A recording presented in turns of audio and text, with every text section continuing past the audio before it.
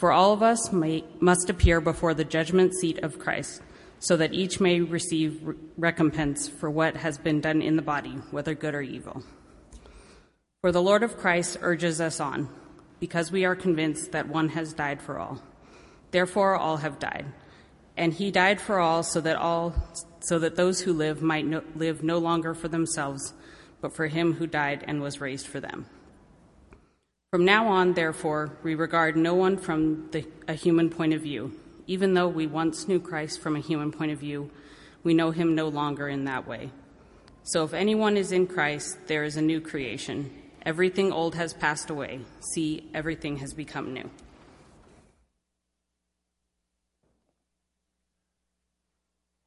We've been talking about 2 Corinthians for the last few weeks.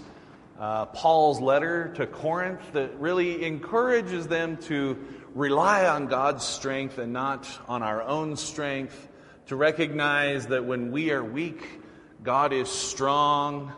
And in our text today, Paul tells us that he and his companions, they have a lot of confidence. Some might call it arrogance, which I think is what he may be responding to, as some people were accusing him of arrogance and bragging and things like that. But he says, no, we do have confidence, and it is because we walk by faith, not by sight. We walk by faith and not by sight. Here comes another one.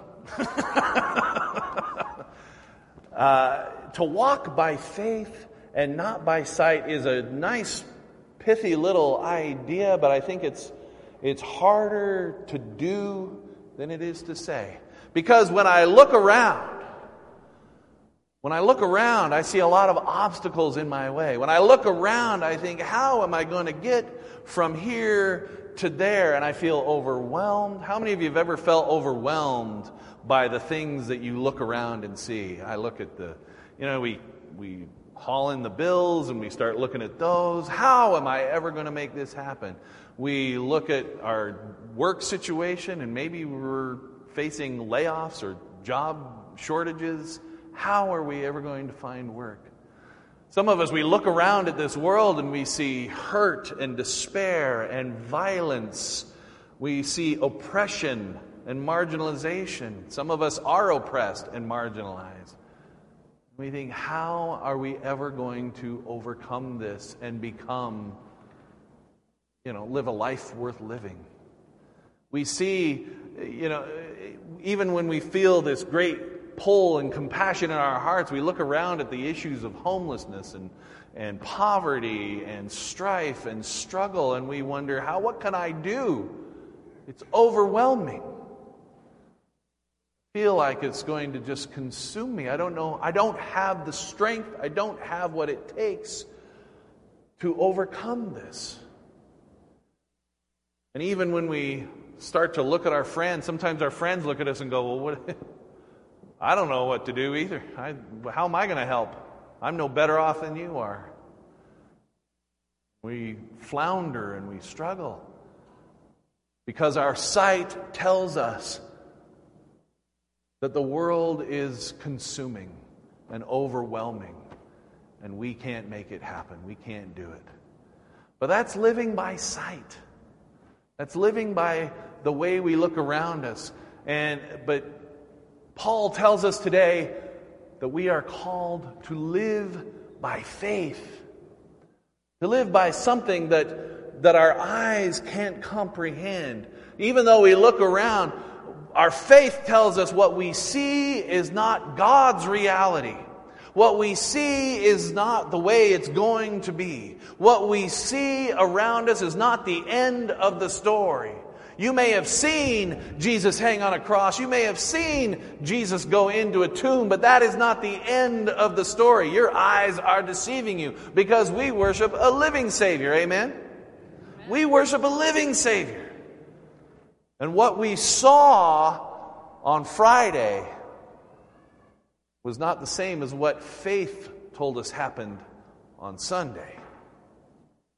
And Joshua, when he was called to lead God's people out into the promised land, they thousands of them, they come up across the Jordan River, big, fast-flowing, giant river that was deep and wide. And God conveys to Joshua, I want you to take the ark and cross the River Jordan into the Promised Land. And Joshua and his compadres come up to the Jordan River, and it's swift and deep and wide and flowing.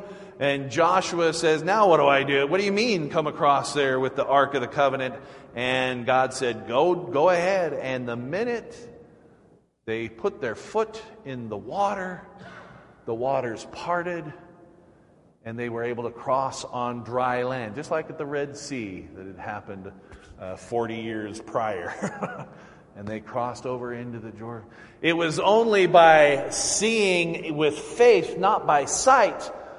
It was only by taking that first step of faith that they could see the blessing of God happen. It reminds me of when Peter was on the boat with the other disciples, and there was the wind and the rain and the storms, and the boat was being tossed about, and Jesus wasn't with them. He had stayed on land until all of a sudden they see Jesus walking out across the water, and there he is, and everyone is freaked out and scared. Is it a ghost? Why is Jesus walking on the water? And Peter says, if it's you, Lord, tell me to come to you and I will. And Jesus says, I tell you to come. And Peter hops out of the boat like a crazy man and walks on the water toward Jesus, walking by faith, not by sight, until he started using his eyes and looked around and saw the wind and the rain and the waves and the storm, and all of a sudden he started to sink. And Peter cried out, save me, Lord! And Jesus reached out and grabbed him, and they both got back in the boat. Jesus kind of tissed at him a little bit. Why did you let your eyes deceive you into thinking that you could not walk with me? Why did you let your eyes deceive you into thinking that this was the end of the story? Where is your faith? Jesus said. He took his eyes off the prize and started looking at the world around with human eyes instead of looking with the eyes that Jesus gave him. Reminds me of another guy, Emory Andrews. Emory Andrews. It was an American Baptist pastor during World War II.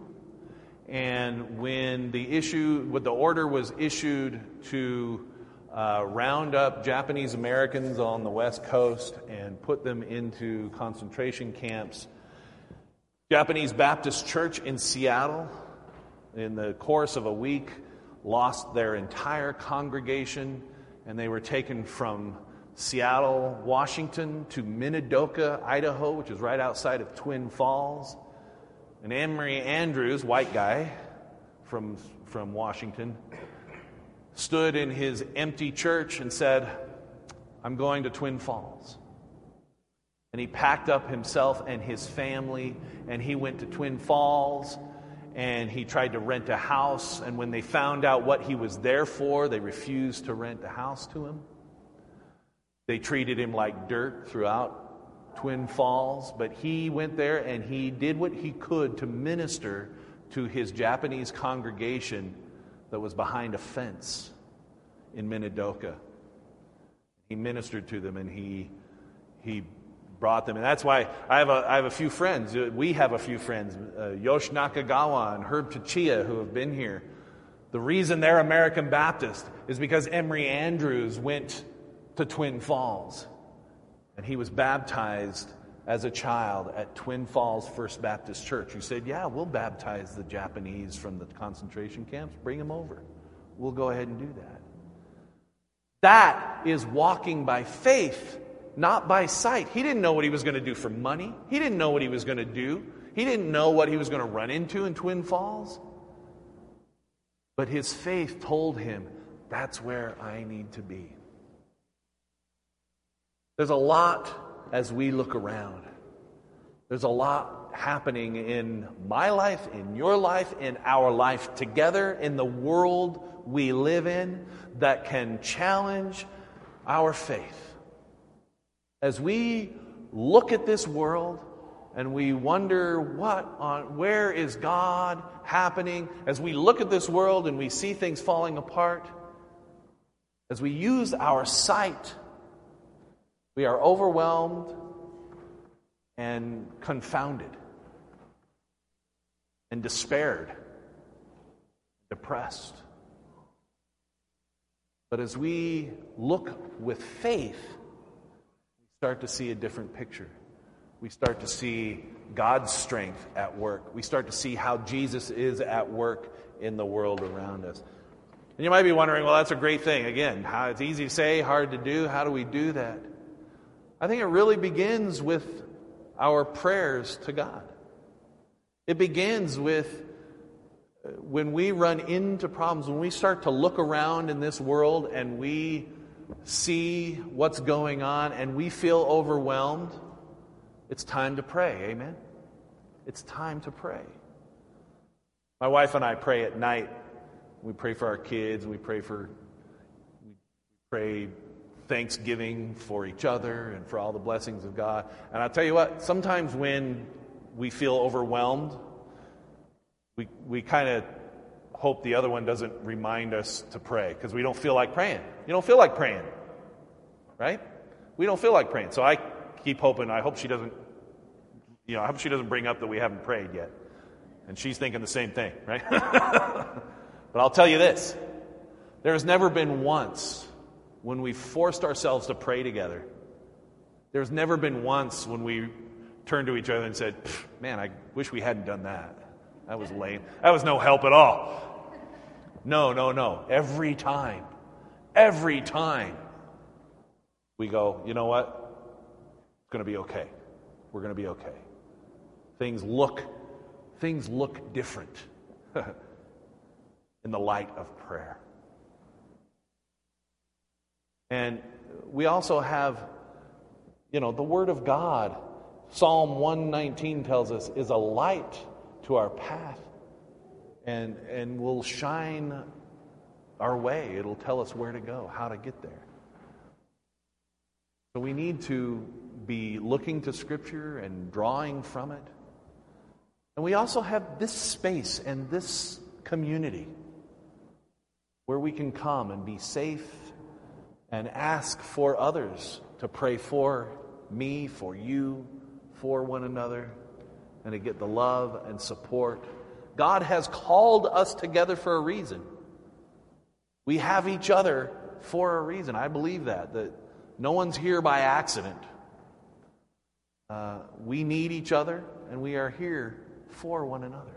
That's how we learn to walk by faith. In our prayer life, in our community life, in our study, in our devotional life, God opens our eyes to a new way and a new perspective to see the world. Let us pray. Our loving and gracious God, we indeed recognize that to walk in this world, it can be overwhelming to look around and see the realities. And we know, God, that you don't call us to be ignorant or naive, but to see things the way you see them. And to know that there is nothing this world can throw at us that you will not help us get through and overcome. Your strength is our strength, and our weakness is your strength. Thank you. We praise you. In the name of Christ we pray. Amen.